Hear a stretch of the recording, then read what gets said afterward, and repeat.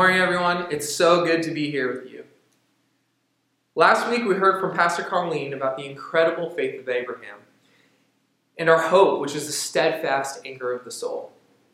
We saw the all-important fact that Abraham's blessing was far greater than he expected, because through him, God wanted to bless not only him, but all the nations. Now, as we come to our passage here in verses 1 through 3, we begin a new section focused on the exposition of the superior access to God that comes through Jesus. Turn with me now to Hebrews 7, verses 1 through 3. King Melchizedek of Salem, priest of the Most High God, met Abraham as he was returning from defeating the kings and blessed him. And to him Abraham apportioned 1/10 of everything. His name in the first place means King of Righteousness. Next, he is also King of Salem, that is, King of Peace. Without father, without mother, without genealogy, having neither beginning of days nor end of life, but resembling the Son of God, he remains a priest forever. Verses 1 through 3 are all about this mysterious character named Melchizedek. He's mysterious because he's scarcely mentioned in the Bible at all. Aside from a few passages, the Bible is silent regarding this man. Melchizedek first comes on the scene in Genesis 14:18 through 20. After Abraham has defeated multiple kings, he seemingly randomly runs into Melchizedek and is enamored by how close this man is to God. Melchizedek resembles God, and you can sense that Abraham is just encountering a mirror of the very glory of God himself in the flesh. Then Melchizedek blesses Abraham abundantly, and Abraham receives more of the promised blessing that Yahweh made to him. In the excitement and devotion of his encounter, Abraham then gives back to Melchizedek 1/10 of all he has. Abraham could not help but respond in this way because Melchizedek himself, the man himself, was compelling. Why? Because he resembled a closeness to the God Most High. It was his relationship to God.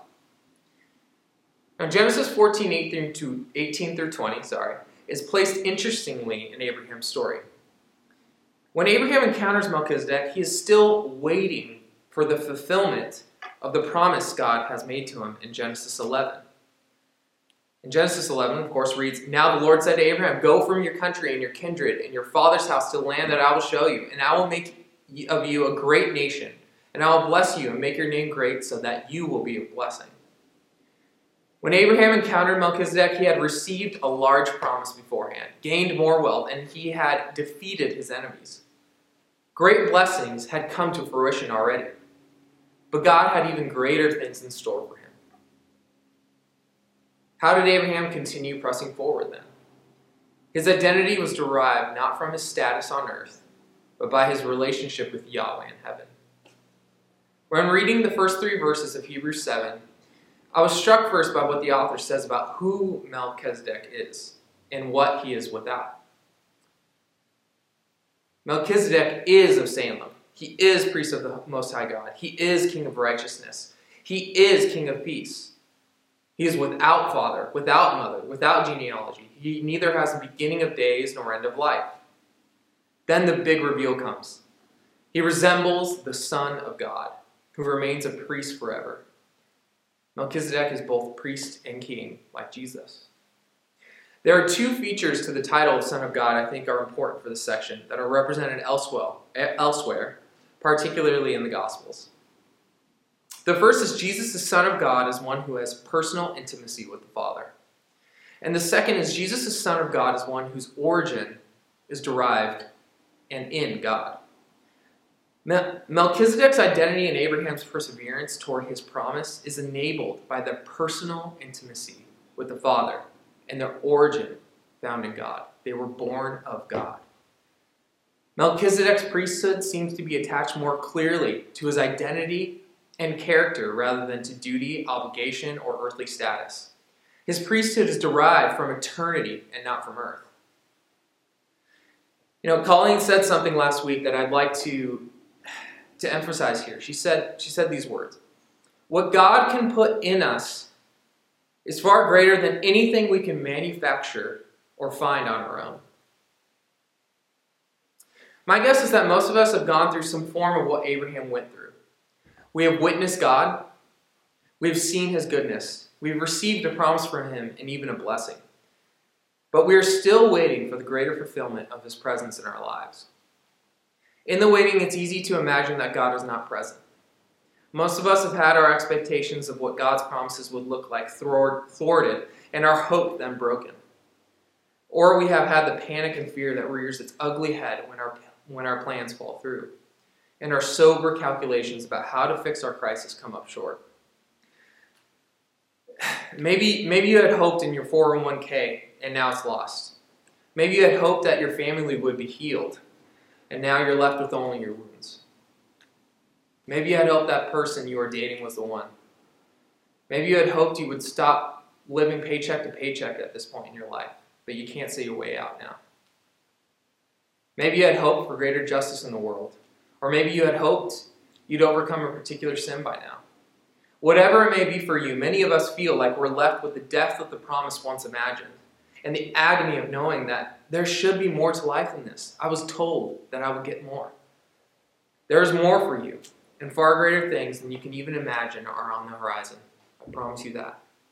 While we wait for the promise, God is calling us deeper into a relationship with him. We are born from above. We are children of God. We've been saved by the hand of our enemies of sin and death. This is our foundation.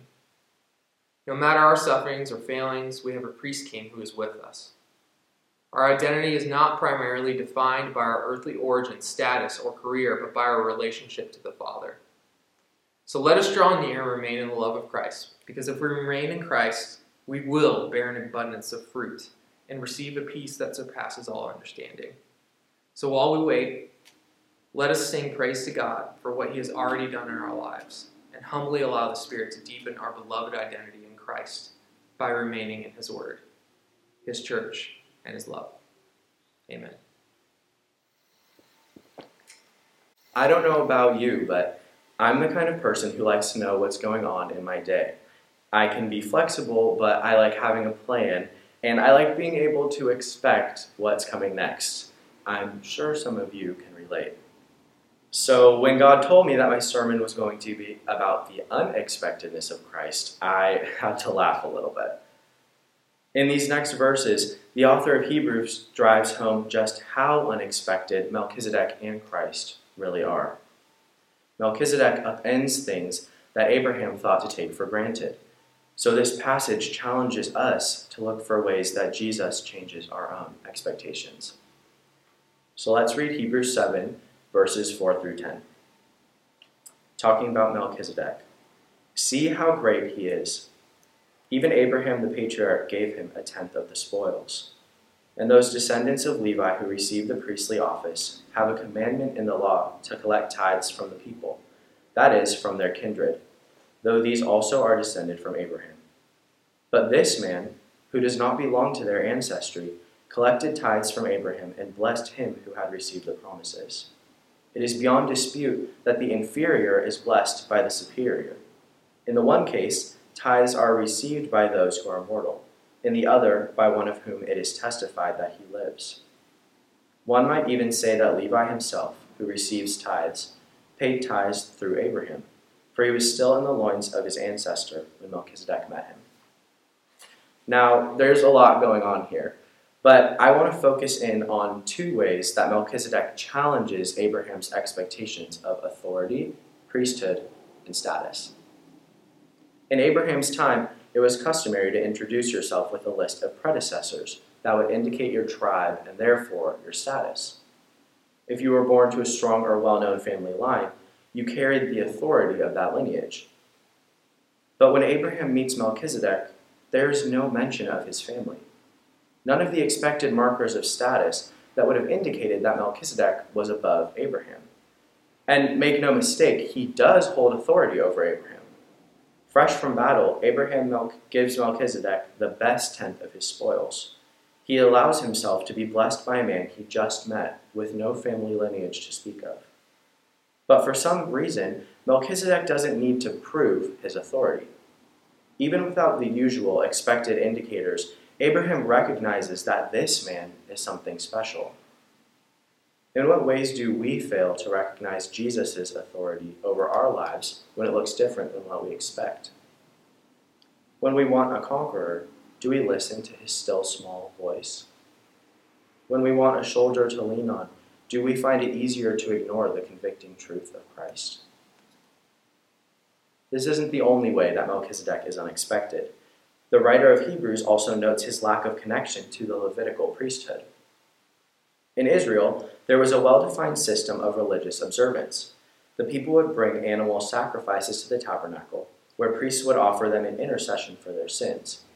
Then the priests, all members of the tribe of Levi, would be fed with the sacrificial meat.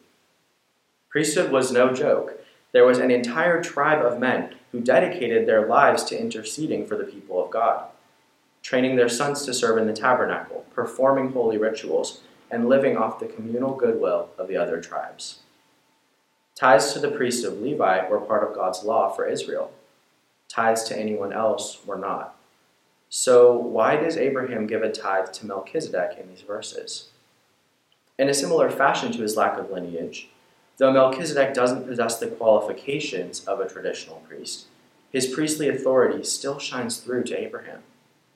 The unexpected reality of Melchizedek as a non-Levitical priest mirrors the unexpected life of Christ. Nobody thought the Messiah, the Savior of humanity, come to end injustice and topple kingdoms, would look like a baby born out of wedlock in a manger. Nobody thought that the king they had waited for would be captured and killed brutally alongside convicted criminals. Christ's entire life was unexpected, yet so often it's easier for us to box him into our own tidy parameters. I'll listen, we say, if you just help me with this, or I know you want me to do something, but it just doesn't fit my plans right now. It doesn't fit my expectations. So what does this change practically for us? A large part of this passage is about tithing, so I want to end on that. The author is making a distinction here between the Old Covenant and the New. Under the old system, the people of God tithed in order to support human priests who devoted their time and energy to intercession. But under our new covenant and under Christ, we tithe for a far different reason. Now we give an awe of an eternal priest, whose intercession was so powerful an act that it washes us clean of every stain. Of course, tithing is still practical for the church. Don't forget to show your pastors, programs, and missionaries some love. But our motivation has been drastically altered. From obligatory to voluntary, from duty to awe. Just as Melchizedek challenged and changed Abraham's expectations, so too are our own expectations shaped and reshaped in Christ. A reading from Hebrews 7, verses 11 through 19. Now, if perfection had been attainable through the Levitical priesthood, for the people received the law under this priesthood, what further need would there have been to speak of another priest, arising according to the order of Melchizedek, rather than one according to the order of Aaron? For when there is a change in the priesthood, there is necessarily a change in the law as well. Now the one of whom these things are spoken belonged to another tribe, from which no one has ever served at the altar. For it is evident that our Lord was descended from Judah, and in connection with that tribe, Moses said nothing about priests. It is even more obvious when another priest arises, resembling Melchizedek, one who has become a priest not through a great legal requirement concerning physical descent, but through the power of an indestructible life. For it is attested of him, "You are a priest forever, according to the order of Melchizedek." There is, on the one hand, the abrogation of an earlier commandment, because it was weak and ineffectual. For the law made nothing perfect. There is, on the other hand, the introduction of a better hope, through which we approach God. The word of the Lord. Thanks be to God. Through Christ's perfect life, sacrifice, and resurrection, we now get to live in this better hope and experience a close relationship with God. As Ryan noted, this whole passage is steeped in Jewish tradition, And we see in these verses how the Levitical law was not able to be fully effective. These laws were meant to make God's people holy and acceptable in God's sight. But verses 18 through 19 show us the repeal of the old law that did not work for the people of God to fully achieve perfection. We are then reminded of the better hope we have in Jesus, the only one through whom perfection could be attained. The writer of Hebrews was talking to a community of believers who were weighing the option of returning to Judaism. Now we can only imagine how the familiarity with the old law might have seemed easier for early followers of Christ. In these verses, the writer goes to great lengths to show how Jesus' perfect sacrifice was and is better than the Levitical priesthood and their sacrificial laws, demonstrating that the new law and new hope we have in Christ is better than any other attempts at holiness and perfection. Jesus is the only perfect kingly priest and sacrifice. Because of this, Christ provides a better hope than any religious system could provide.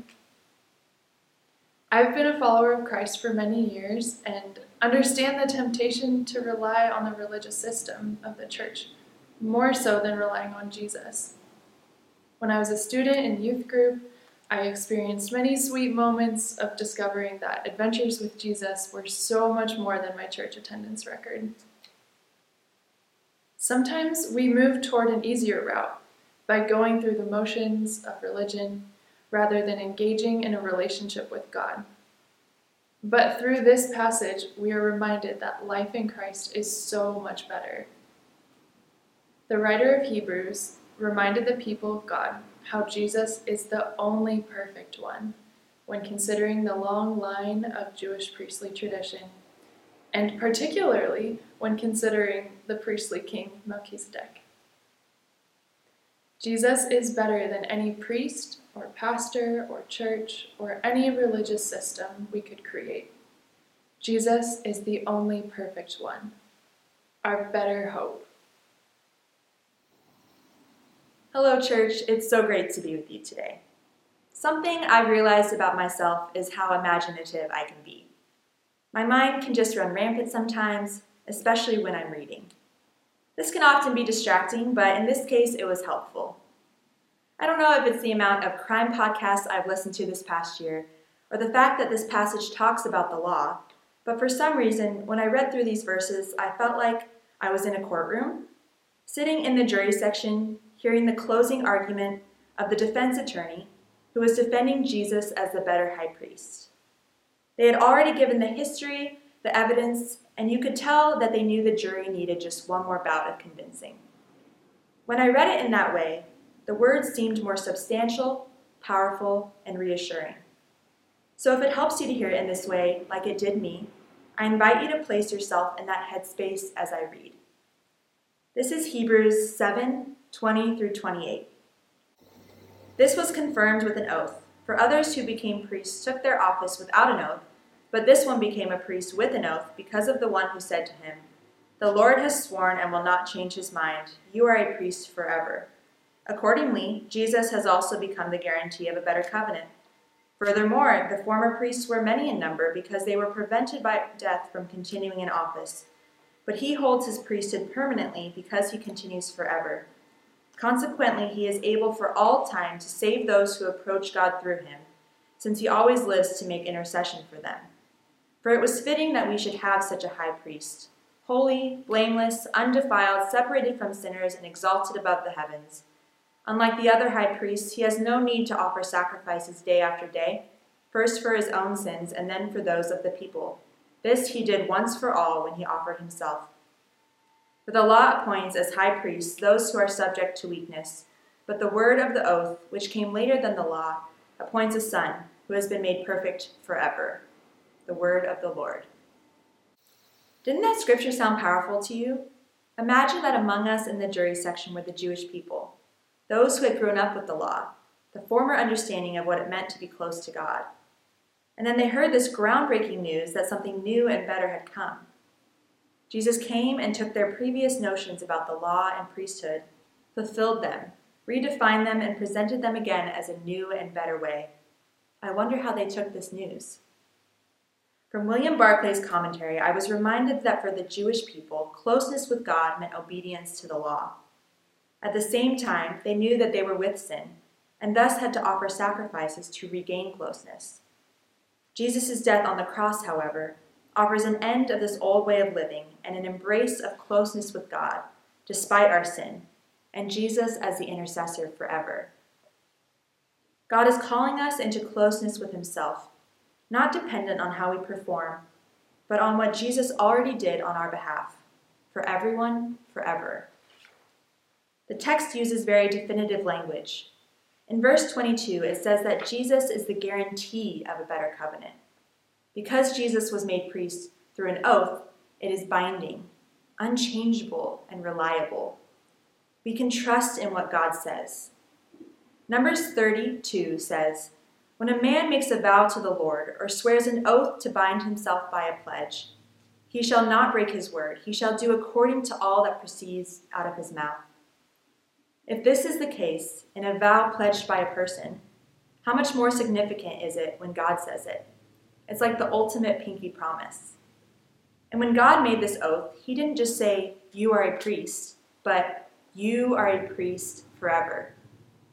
We then know for certain, without a doubt, that Jesus has held, is holding, and will continue to hold this position forever. And because he holds this position forever, we then have access to God through him forever. The author wants to reassure the reader that Jesus truly is better than anyone who had come before him. To do this, he compares Jesus to former high priests multiple times throughout this passage. First, like I've mentioned, in verses 20 and 21, we learn that Jesus was given his position through an oath, when former priests did not. In verses 23 and 24, we are told that the priests would change frequently because they would die. But Jesus is everlasting and thus remains priest forever. Verse 27 says that Jesus doesn't need to offer sacrifices for himself or for the people like other high priests. He came as the perfect sacrifice, once for all, when he died on the cross. We no longer have to offer sacrifices because of our sins, but instead are able to come humbly to the Father, sin and all, to receive the great love he has for us. Lastly, verse 28 says that former high priests are subject to weakness, but Jesus is perfect. Jesus is different. He is unlike any priest these people had ever seen before. Any expectation they might have had has been met, fulfilled, overturned, and exceeded. Through him, we have intimacy with the Father. Our sins are washed clean, and we are made whole again. We can humbly come to him with all that we are, broken, sinful, lost, hopeless, and he will meet with us. His grace encapsulates us, sustains us, and his great love is available to everyone. Aaron, Ryan, Meg, and I have all shared our take on this passage with you today. But what is the Lord saying to you as you hear it? Are you certain that Jesus is the true high priest for all of us, for all time? Or are you still sitting in the jury stand, unconvinced? Are you able to come humbly to the Father, who calls us to closeness with himself? Or are you stuck, feeling like you are too broken to receive the love he has for you? Let us take a few moments to pray and draw close to the Lord, who is inviting us into his presence. Thank you for listening. If you would like to learn more about the Free Methodist Church of Santa Barbara, you can visit us online at fmcsb.org. We pray this message has been a blessing to you.